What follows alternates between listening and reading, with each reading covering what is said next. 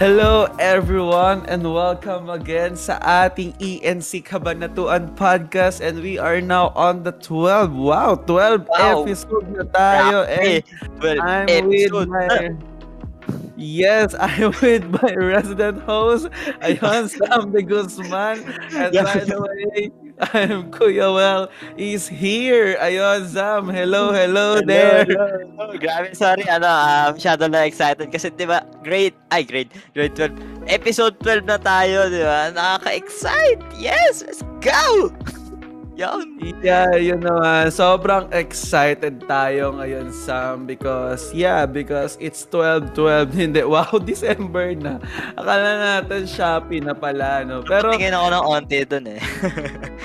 So Sam, kamusta ka naman dyan sa sa kwarto mo? Ayun, habang ang sarap pala matulog, ang sarap pala magpahinga. Wow.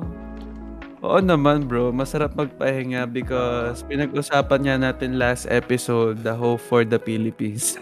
Kapag-connected sa topic, pero wala na. Paano? Ayun, pero bago tayo mag-proceed, di ba may kasama ulit tayo ngayon, Sam? Ay, syempre. Hindi pwedeng mawala yan. Syempre. Naman. Ako na magpapakilala. Sige. Ayan.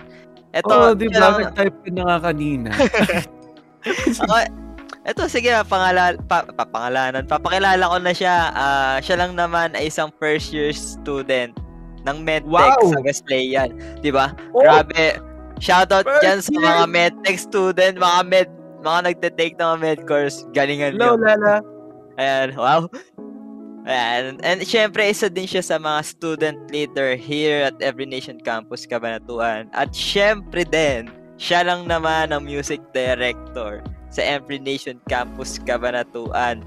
Yes! Grabe! Dito ko natuto kumanta eh. Ayan. Personally, I'm close with this person na lahat na ata ng pwede namin ikwento sa isa't isa. Nakwento na namin sa amin. And I'm excited na makasama siya dito sa podcast. Kaya, wag na natin patagalin. Let's welcome Denver. Yes, let's go. Hi, Denver. Ayun, hi. Thank you for the warm welcome. Saan nabulol na naman ako. Thank you for the warm welcome, Sam. Ayun, grabe. Sige, maligam-gam na welcome na tayo. Parang moderate. Ano kung malamig o mainit kasi kaya. Ayun, baka may gusto kang i-shoutout, bro. Ayun, gusto ko lang i-shoutout dyan yung Hello Music Team. Mama, nandito na ako! Ayun, hello po sa parents ko, nandito na. Sikat na po ako, nandito na po ako sa ENC Podcast. Bakit lahat na nag-shoutout na guest natin mo? Mga parents, mga barangay nila, puro ganun yung Barangay Adwas, hello, nananawagan po ako, sana po bumaha. Yes. Alright. Edi i-shoutout mo din yung mama mo. Shoutout nga pala kay mama at kay papa. Thank you sa paghatid sa akin kanina at pagsundo. Wow. Na all. Ayan. Sige. Alright. Yeah, I know we are so excited for our topic for this podcast because pag-uusapan natin about failure or about paano ba tayo makakatulong sa alam nating takot mag-fail or takot magkamali, 'di ba? Ayun, pero bago mo yan, may tanong ako sa ating lahat dito. Ayun, so ano ang greatest fear mo? Yun. Yung Sam, ikaw muna mauna, Sam. Akin, personally, takot ako sa mga aso na malalaki. Yung tipong hindi sila train or yung mga pagala-gala lang. Kasi normally, or hindi, nung bata ako, as in batang-bata pa ako, talagang hinapol ako ng aso na ligaw o aso na hindi train na malaki, tapos talagang para akong tumakbo na isinaalang-alang ko na yung buhay ko. Ayun, doon siguro nabuo yung ko na yun, yung fear ko na yun. And ikaw, Denver? Takot ako akong mawala siya. Takot ako sa gagamba. Grabe! Grabe! Takot ako sa gagamba. Kasi, hindi ko alam. Kasi, never pa naman ako nakagat or anything na basta sobrang pag nagagapangan ako ng mga even yung maliliit na gagamba. Pero ang nakakapagtaka kasi naglalaro ako ng mga gagamba. Pinaglalaban-laban mo nung bata ka. Tapos, okay lang ako doon. Pero, ang habang tumanda, lalo na yung mga mabubuhok na yung mga tarantula talaga. So, even the thought of it, sobrang nag-tremble ako. Parang gusto kong umiyak. Piling ko laging may gumagapang sa akin. Yeah. Magubat pa naman sa likod. Oo. Yun, normally yun talaga yung mga fear, no? Aso, gagamba. Ikaw, Kuya Will, baka meron kang ano yung fear mo? Ano ang greatest Actually, fear mo? wala akong kinakatakutan. Wow. Fearless. Fearless because Taylor Swift says, the joke. Si Taylor Swift. Ayun, hindi. I think for now, takot ako mawalan ng internet. So guys, kapag nagsachappy ako, ituloy nyo lang yung podcast. Yun, so, yun pala yung greatest fear ko. Yan talaga yung pinakatakutan natin. So for now, takot akong mawala. Ayun, takot akong mawala ng internet. Kala ko paano takot ka mawala. Well, ayun, yun yung mga fear natin. Pero, yun nga, diba? So, lahat tayo may kinakatakutan in a specific time or in a specific season. And, diba, meron din tayo within the community, there are people na may masyado silang takot, diba? And yan yung pag-uusapan natin ngayon na i-discuss ni Coach Denver. Nax. Ayun, so, we are so excited to hear from you, bro. So, Denver, take it away, bro. Come on. Sound check. Test 1, 2, 3. Ayan, joke lang. So, usapan natin is how do we help someone who is afraid to fail? But personally, I was surrounded by people na alam ko talaga na na-encourage ako. Kasi sobrang evident kung gaano ako ka-afraid to fail. Well, up until now, pero ayun nga, with the help of the community, ayun, even itong nakasama pa sa podcast, I'm grateful for them and thankful for God na-bless ako for someone like, ayun, ganun sana. So, well, when we journey with others in faith, we help each other with different struggles and challenges. Now, even we experience because of sin and brokenness of our world. I'm sure dumarating yung thoughts na to sa atin na parang, I don't think I can do it. I'll just give up while I haven't messed up yet.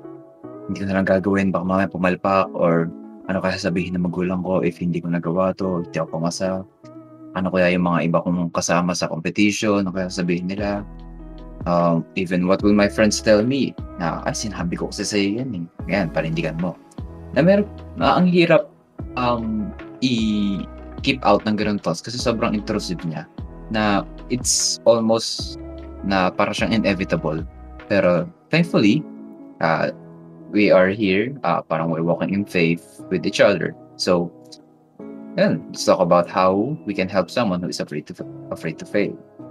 Na sobrang valid and understood naman na meron talagang fear na even si Kuya Lowell, di ba? Parang nabanggit niya na even he jokingly said na siya nakatakutan. Pero natakot siya mga internet na even this littlest thing we can think na pwedeng katakutan ng ibang tao, it can mean so little to us, pero it's so big for them.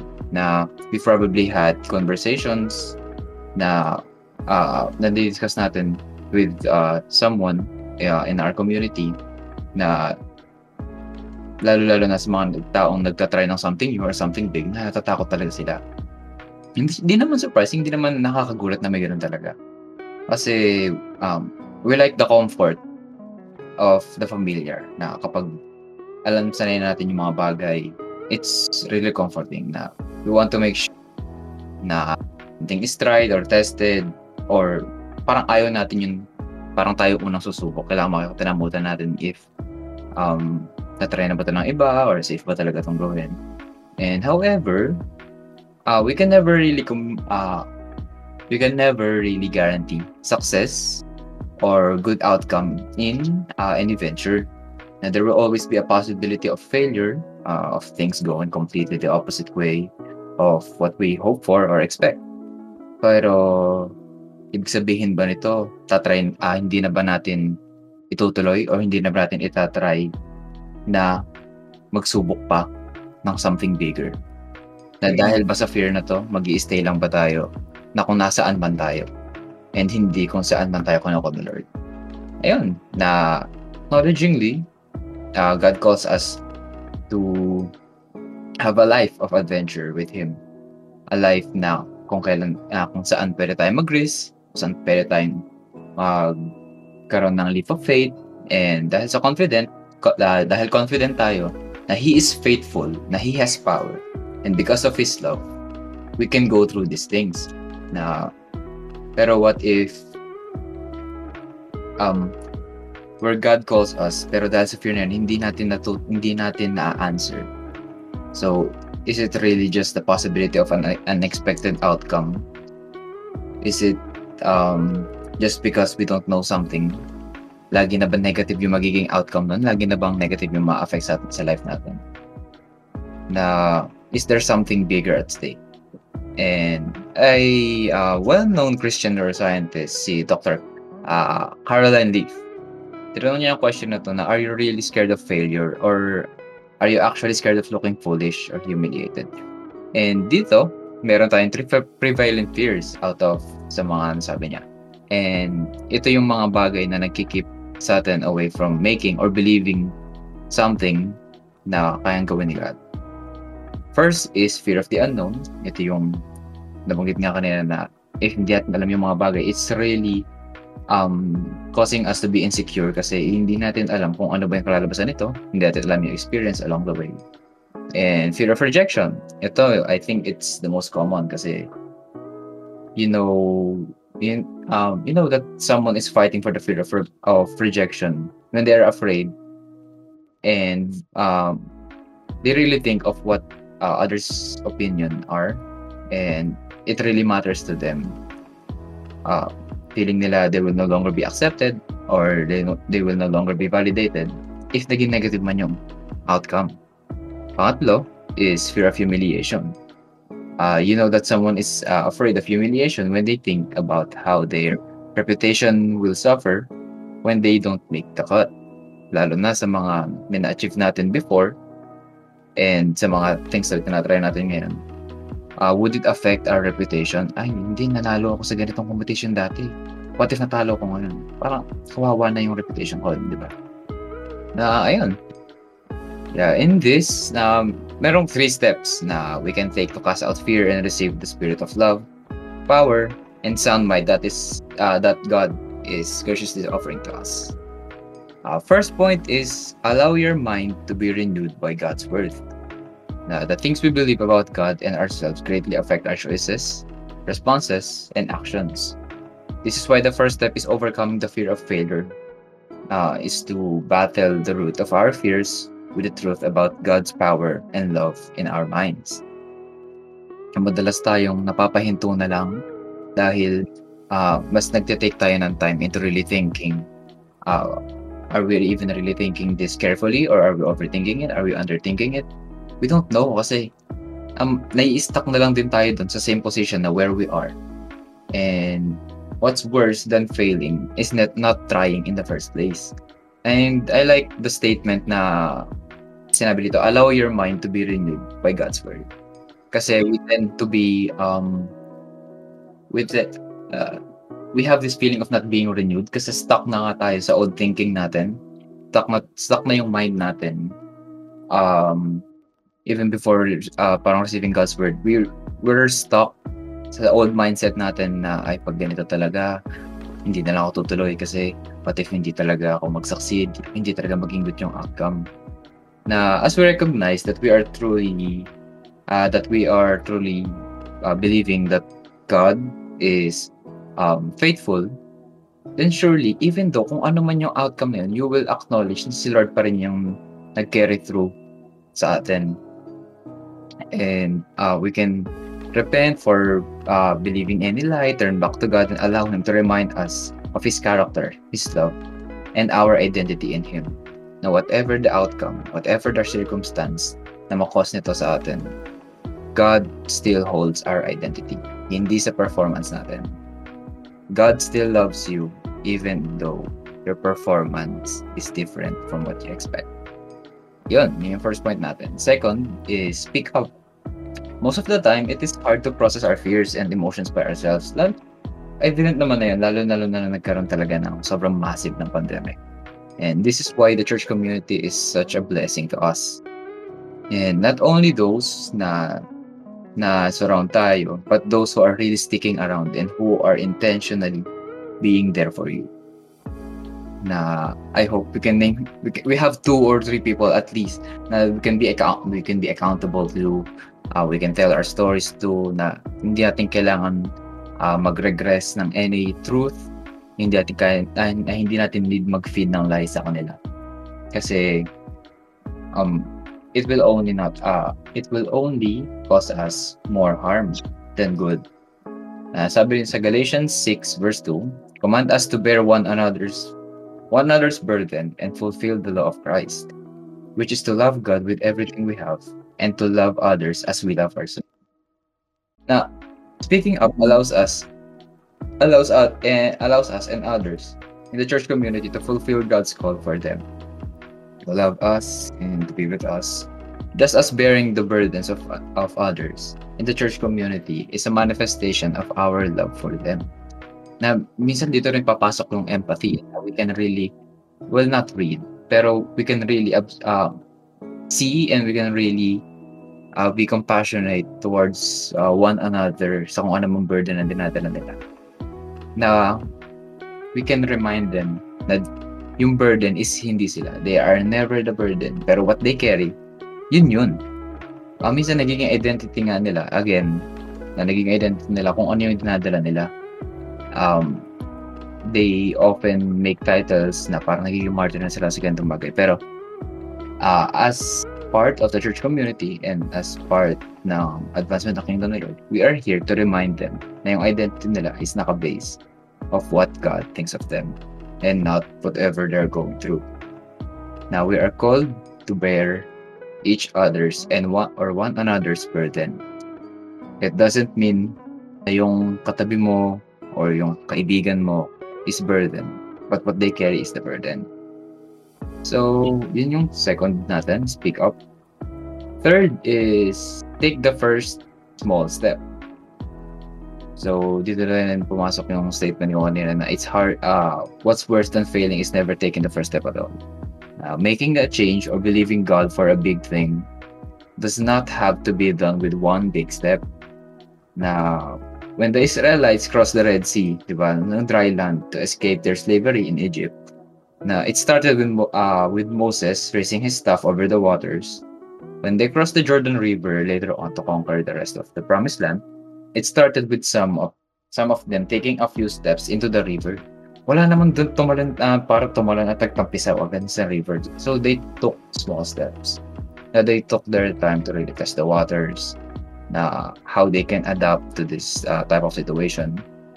I hope we can have that kind of mindset din and character, since we don't always have to go for one massive burst of steps. Hindi natin kailangan mag-Naruto run patawid. We can walk peacefully. We can take our pace knowingly na si Lord yung kasama natin tumawid, na God will always be the one to bring things into completion as we take small steps in obedience to Him. God has so much more in store for our lives. Hindi lang yan iikot sa isang desisyon na pinahahawakan mo ngayon, but He has called us to a blessed life that overflows to be a blessing to the community and the people He has placed in our lives. Now we are surrounded, we are handpicked by God to be with one another, to carry one another's burden. Now it's a privilege to serve Him by being with one another, by staying in touch with one another. That's service to God that you're helping within your church community. And ayun lang. Balik lang tayo, review lang natin. First point natin is allow your mind to be renewed by God's word. Second is speak up. Third is take the first small step. So, yun lang. Yan eh. Yun. Wala na rin Yes. So, yun. Take it away, hosts. Ayan, sige. Thank you, bro. Grabe, ang solid ng discussion na yun. And personally, ako din eh. Meron din akong take dyan na, alam niyo ba, failure is a part of our growth. And, alam niyo, there are worse, mas worse pa sa failure. And, alam niyo kung ano yun, it's not even trying to do it. Or pagiging komportable sa box mo. So, walang tao ang hindi na-fall or nag-fail. But despite of those failures, we can get something special out of it. Failure and rejection is scary. Totoo yun. Pero alam mo, when you feel that you can do it, when you feel that you may fail or get rejected, know that God doesn't want you to rely on yourself. Instead, God wants you to lean on Him and trust Him and go take those steps at a time with God in the center of your life. Don't let your life to be paralyzed with what ifs. Instead, go one step at a time with God. Ano ba yung gusto mong gawin sa life ko? God, ano ba yung dapat na maging decision ko dito? Yeah. Don't be afraid of rejection and failure. Kasi unang-una, meron kang God sa life mo. Unang-una, merong nagmamahal sa'yo, merong nagtitiwala sa'yo more than anything. And isa pa, God is the one that will lift us up dun sa mga failures na yun. And naalala ko lang tong yung quote na to sa isang movie na keep moving forward. It's a great movie and it's a great quote na keep moving forward. Na ang ibig sabihin nun, don't be afraid of what lies ahead. Pero kumbaga, just continue to move forward, continue to walk with God, then you'll be fine. There will be failures, yes, pero you will get something special out of it. That is a guaranteed. You will grow. And ayun, ikaw, Coach Joel, meron ka pa bang gustong i-share? Yeah. Ayun, thank you Don Denver for sharing. Technically, for everyone, failure is a normal part of our life that we can do better than to simply try to avoid failing, and we can learn how to respond well to failures. Na technically, let me say that again, you are not a failure. Diba, sometimes kasi yung failure, we let our failure define us, but our failure do not define or diminish our identity or self-worth. Diba, in the Bible, there are so many stories of men and women who failed big time in their lives, yet these failures never define their existence. Like King David, diba? King David failed when he cheated with Bathsheba, yet he was known to be the greatest king of Israel, a man after God's own heart, diba? From whose lineage the Savior of the world came. Or like Paul, diba? Si Paul failed in his former life as a persecutor of the church, yet it was him who brought the gospel to the Gentile world and who wrote most of the book in the New Testament. Alright, that I hope that our failure or your failure will never define you, because a force stronger than failure is at work in our life, and it is called grace. Let's always continue to hold back, or let's continue to hold dun sa grace na binibigay ni Lord sa atin. Sometimes God empower us to do a mighty and exploits for Him. At other times, He allows us to go through season of weakness in order to make us see that His grace is enough. Alright, that I hope our word for today or our is na, oo nga Lord, no, it's all about your grace, that your grace is so sufficient, that His strength is made perfect in our weakness. Ayun, na to compress lang din yung thoughts natin that don't allow failure to be your final word in your life. Diba? That in the middle of the pain or disappointment, fix our eyes on Jesus. That allow Him to speak words of comfort and strength. That after the dust has settled down, the pain of the failure subside, get up and start over again. You may have sobrang daming mess things na nangyayari, but God is not done with you yet. That don't let one failure stop you from experiencing the best of what God has in store for you. Alright, so that's it. Yes. Yun. Thank you doon, Coach Lowell. Grabe. Ang ganda na ng mga insights nyo. Well, syempre to ano na lang din, to end this, di ba? Can I invite you, Denver, to pray for our listeners? Yan. Yeah, okay. Yes, Okay. ayun. Thank you, Just bro. pray. Lord, we thank you for this time. I thank you for your great reminder na no matter kung gaano man kami natatakot, thank you for always reminding us na your grace is always sufficient. It's more than enough. It is a greater force na kung ano man fear ang meron kami. Na Lord, we just pray and hope na malid mo yung people mo na hindi sila mapaparalyze and they won't be stuck in the same mindset na meron sila. I pray, Lord, that you guide them, renew their minds, renew their hearts from whatever broken mindsets na meron sila. I pray, Lord, na you will always secure them. Embrace them, Lord. I pray na every heart will hear your word. I pray na they will be encouraged to speak up for whatever they are feeling. I pray, Father, for the listeners, starting from this will be their first small step towards approaching the church community and acknowledging na you handpicked every single one within the church community. And I pray, Father, na we learn something of how we can help someone to be how we can help someone who is afraid to fail. I pray, Father, that you guide us even in this members and podcast at our pray, Father, to guide them. Bless us, Lord. We lift your name up in Jesus' name. Amen. Amen and amen. Yes, syempre. Thank you, Denver. Thank you sa time na to. Thank you dahil